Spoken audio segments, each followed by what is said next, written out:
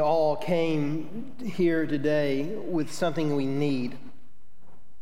Maybe it's a relationship, maybe a job situation, maybe we need physical healing, or maybe emotional healing.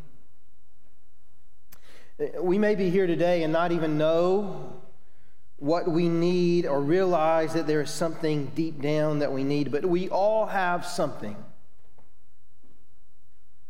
And maybe deep down you hoped by coming in this room, by being in a church today, that you'd get an answer, a touch, a feeling. And I hope you do. I hope the Lord does speak to you and touch you and give you that answer. But I'm not sure the correct question to ask is, will God do something significant in our lives to address our needs? Why do I say that? Because God is good, and He will accomplish goodness in our lives in one way or another. So that's not the question. The answer is yes, God will do something in our lives significant. But I think a better question to ask is, what will be my response to His goodness? God is good. God will be good. God cannot do anything but be good. The question we must ask, what am I going to do with that? What am I going to do to worship Him, to praise Him, to honor Him, to glorify Him? What am I going to do? Because God is good. What's my response? You see, we must only reflect for a moment, and we will see God's goodness. We'll see His hand in our lives. Jesus is here working for our good. He's there with you, working for your good. We Christians can look back, and in hindsight, we can certainly see that it's 2020 vision, looking backwards, and we can see God and His goodness. And if He's been good in the past, He'll be good again and again and again.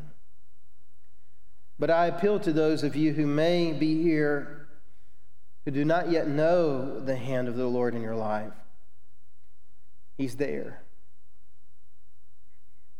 Even the breath you breathe in this moment is a gift from God Almighty. It's a goodness in your life, and He has brought you to this moment. And you need to hear the message from His Word today. We all need to hear this message. Jesus gives, but what do I do with the goodness He's given? Today and in the next 2 weeks as well, we're going to camp out in Luke 17 and 18, and we're going to see His goodness. We're going to see the goodness of Jesus, and we're going to see how people responded to it, and we will weigh the right way and the wrong way people responded. And we will see that some responded with gratitude and some walked away unappreciative. My prayer is that you and I and we will respond to Jesus' goodness with a grateful heart, and we will rediscover the lost art of gratitude in our own lives. Would you read with me Luke chapter 17, verses 11 through 9? We see a story here that I think will open our eyes to gratitude. And if you're able today, physically, would you stand to honor the reading of God's Word? While traveling to Jerusalem, Jesus, He passed between Samaria and Galilee. And as He entered a village, 10 men with leprosy met Him, and they stood at a distance.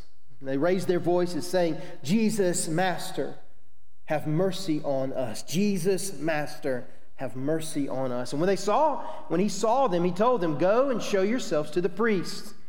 While they were going, they were cleansed.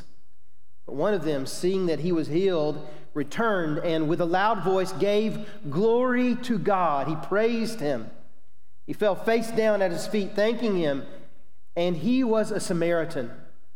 And Jesus said, "Were not 10 cleansed? Where are the 9?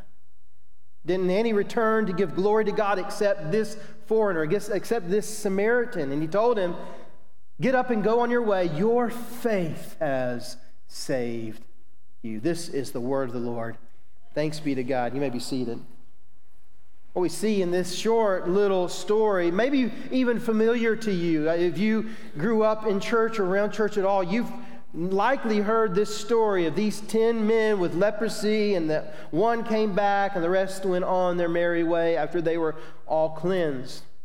But I hope to dig down into this today to help us all see, not where we can look at 10 men, well, they should have been thankful, shame on them, but we can look at our own hearts and see, where do I need to improve in my gratitude? Where do I need to understand what God has done for me and respond appropriately to Him? Where do I need to grow? What kind of faith am I displaying, exuding? That's my heart, is that we would all have this understanding of we all need to be grateful to God and what He's done in our lives. We see 4 things in this passage that I think will guide our thoughts and help us to dive down and understand this text even more. Number 1, everyone wants something. Everyone wants something. As we've already noted this morning, you are here likely with a need, something you need someone to touch in your life and change in your life, and perhaps you came seeking that answer today. But I would say that we all have not only needs, but wants. We want something, and we live in a society, in a world that wants. We want it all. We want it all. We see here 10 guys who had a huge need. A huge need. Their life was turned upside down the moment they got this disease, this skin disease, this leprosy, this leprous disease. They were outcast, sent to the edge of the city. They had to stand by the gates and beg people for food and money and sustenance. They couldn't even be around their own family members. Their lives were completely turned upside down, and they were at a place where they understood fully and completely that they could not do anything to get the thing they needed on their own. They were at their wits' end. They were at the end of their ropes, proverbially and literally at the end of their ropes. Before this encounter, if you read the beginning of the chapter, you would see that there were 12 guys. Jesus was surrounded by them, the apostles, who would become the apostles, the disciples, His followers, these men that lived their lives with Jesus day in and day out for 3.5 years. And they had a need as well. And they said to Jesus, "Increase our faith, increase our faith. Help us to have more faith." This encounter with these 10 leprous men gives them a very vivid example of how they could have faith themselves. You see, Jesus often used examples, physical examples, to address spiritual needs. These disciples had a spiritual need. Increase our faith. We want to have more faith. And their spiritual need was met vividly in picture by Jesus helping someone with their physical need, and in turn helping with their spiritual need as well. Jesus tells them that faith comes by doing what is right and expected, and in this encounter we see 10 men with leprosy. Jesus is walking toward Jerusalem, and as Jesus often does, He takes an unexpected way, an unexpected road. It said He was somewhere between Samaria and Galilee. We don't give the exact location because Luke wasn't as concerned about that as he was about what was happening in this moment. But what we see is that because He was in this intersection of geographic locations of Samaria and Galilee, there were Jews nearby and there were Samaritans nearby. They were both in and out because he was in this intersection, in this intermediary type of place. Jesus walks along and enters a town, and as was common, finds people there sitting at the city gates begging. Not only would that have been people with leprosy or other skin diseases, but it would have been people in destitution or perhaps blind, mute, people who needed something. They were set out at the city gates. And Jesus walks this road intentionally to show his disciples something amazing about how they could increase their faith. And you and I will see that as well, that we can increase our faith. The Samaritan, just in case you're not up on your geography, they were a people and your and demographics of different people. Samaritans were a group of people that came out of a relationship where Jews and Gentiles mixed and created this new group of people. So they were called half-breeds as an insult to them. They were insulted by Jews all the time because of what their makeup, what they were like, that they were different than them and lesser in their minds. And this Samaritan and Samaritans were outcasts already, and Jesus had a habit of encountering them to show his disciples something significant. And as he walks into this town, the unclean lepers approach him, acknowledging his power, his reputation, his position, and his loving nature. And they did that in 4 words. I think it's 4. Jesus, Master, have mercy on us. 6 words. Jesus, Master, have mercy on us. In one small sentence, one phrase, they acknowledged everything they needed to acknowledge about this Savior. Number one, he's Jesus. He has a reputation. They knew his name just simply because he walked into their presence. They knew what he could do. And then they say, Master, Master, Master. They acknowledged his position. He's the King of Kings, Lord of Lords, worthy of all praise. They acknowledged he had the power to do something for them. Where they could not get it on their own, he could. Where they couldn't reach out and grab it with their best efforts, Jesus could get it for them. Where they could not heal themselves, Jesus could. And we learned something from these 10 men and their declaration that Jesus was the Master and he could give them mercy. We recognize and understand in our own lives that there is no other place from which we can find the deepest needs we have satisfied but in Jesus Christ. Friends, no matter what you came into this room wanting or desiring or needing, it all pales in comparison to who Jesus is. It all pales in comparison to what he can do for you in your life. And he may heal you, he may help you with the ailments that you have, but at the end of the day, that is not our greatest reward. Our greatest reward is to have him and for him to have us. Jesus, Master, have mercy on me. That should be all of our cry. That should be what we understand in our own lives. We must ask this question of ourselves. Do we want something from God, or do we want God in the something? Do we want something from God merely? Something. That's all. We just want something from God, or do we want God in the something? That is what leads to a grateful heart. That's what leads to faith. That was the differentiator between the 10, the other 9, and this one. The second thing we see is that God provides a way. In this story and in every situation, God provided a way and provides a way. Now, it may not be our way.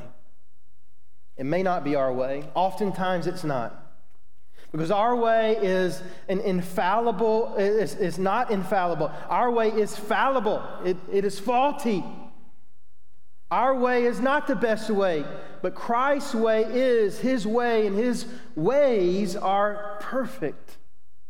And He knows things that we don't know, and He gives us gifts that are beyond what we could even ask for. But He provided a way, and He provides a way.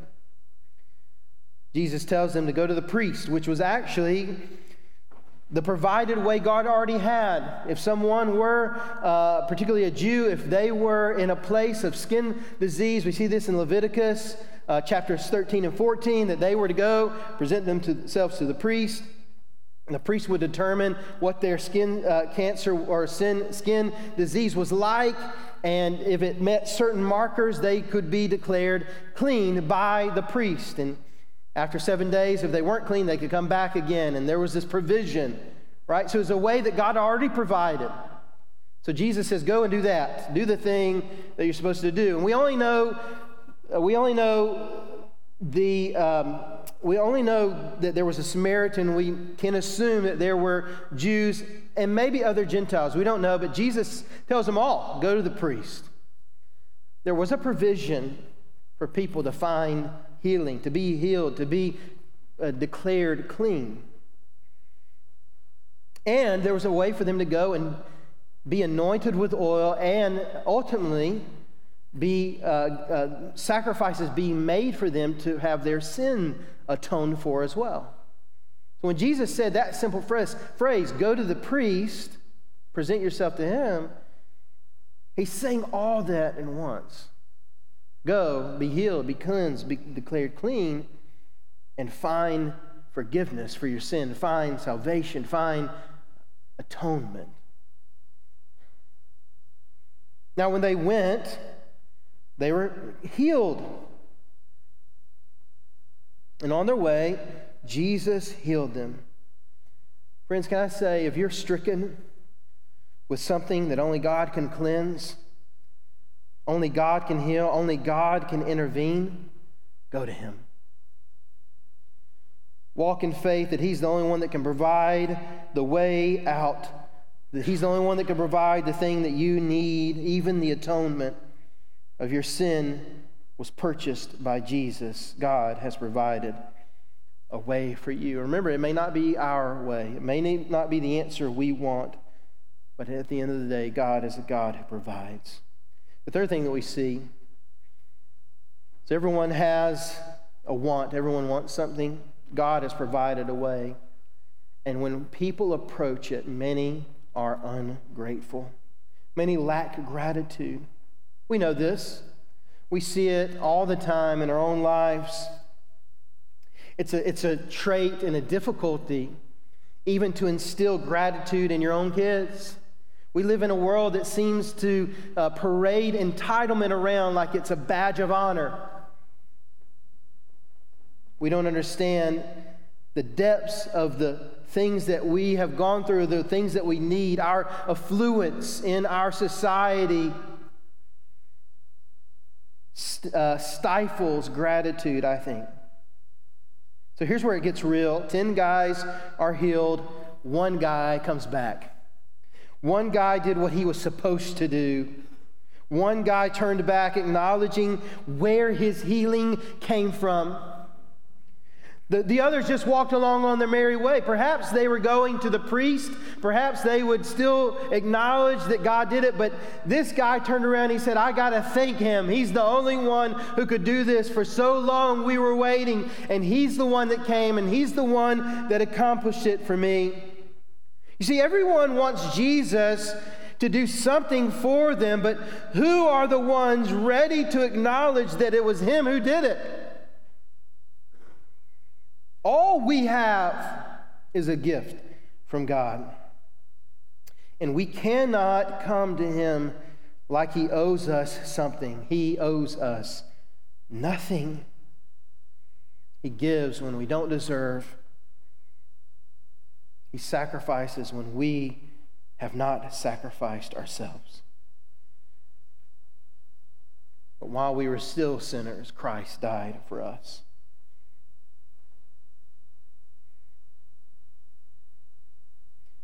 Have you ever gotten a gift that just left you baffled? Someone gave you something and there was no way in the world that you could pay that back to them. Like you're shook. You don't even know what to say. Have you ever had a moment like that? With Jesus, it's like that times infinity. Yet I think we look at Jesus flippantly and think, well, he owes it to us. We're his children. He brought us into this world. We need it. And I would say to you, that's the wrong posture to have. Just as if someone gave us a gift immeasurable and would put us in a stupor of like, I don't know what to say. Jesus has done that times infinity for you.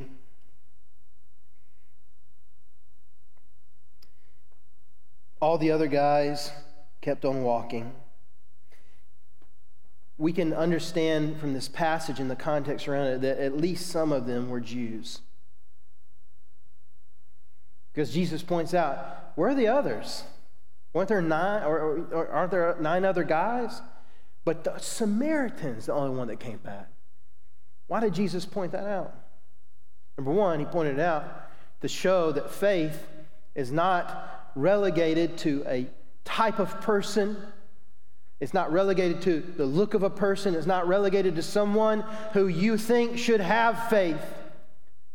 Faith is something that can be given to anyone. Oftentimes, it's the overlooked in society. It's the ones that have been hurt the most that can have the greatest faith because they understand the gift.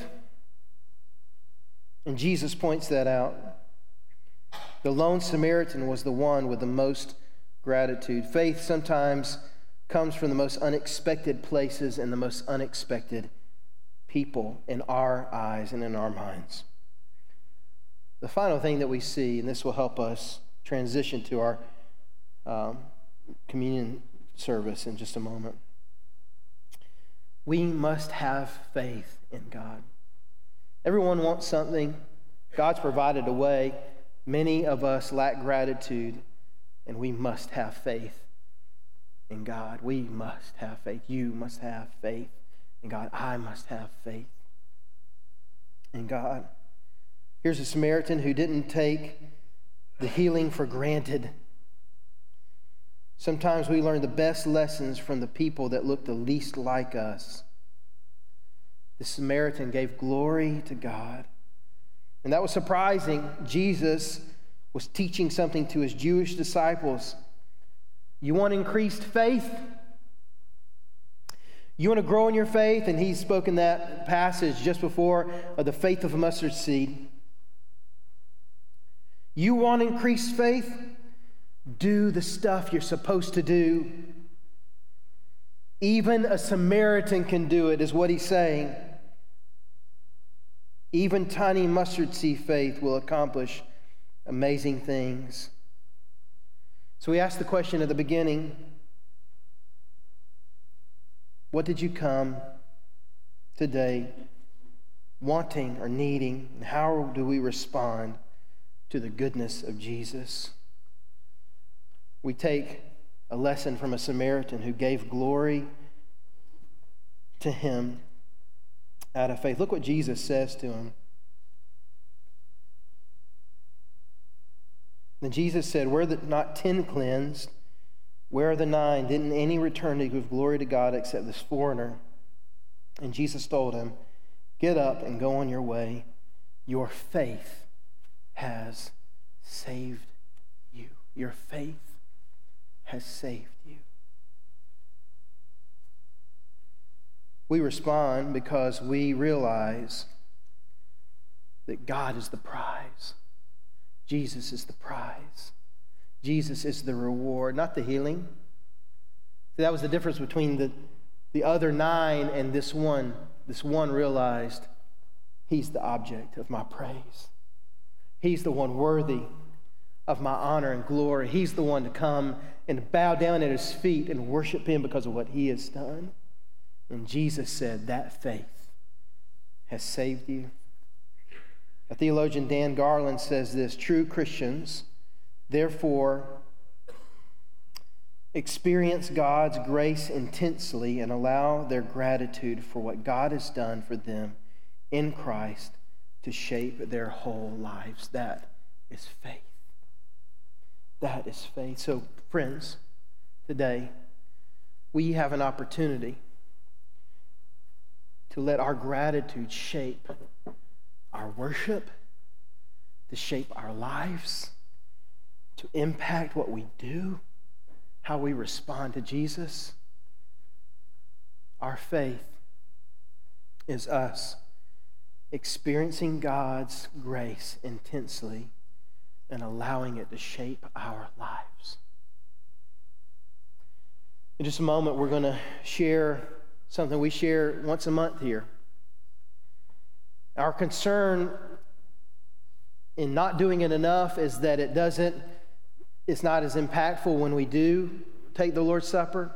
Our concern in doing it too often, so we're trying to balance that, but our concern in doing it too often is it just becomes flippant and just another religious act to do. But this is a vivid picture of what our faith can be. This is a vivid picture of our worship and response to Jesus and what he's done, his body broken, his blood spilled for you, to accomplish your forgiveness, your atonement, the washing away of your sins, to accomplish your spiritual healing.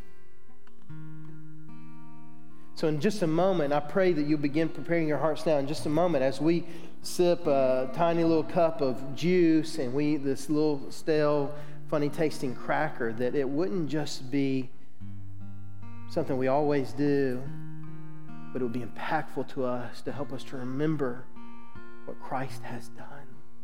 That we would do this shaped by the intense grace of God in our life, and we would realize and recognize that this expression of that love for him in remembrance of what he's done is an expression of our faith, our belief, our trust in him, and our gratitude. My prayer is that today, through this vivid experience and through this service, that we would walk out of this place with grateful faith in who God is. That we wouldn't just want God to do something, but we would want God in the something. That he would be the object of our worship and praise today and every day until we meet again. Let's pray. And as we pray, I'm going to ask my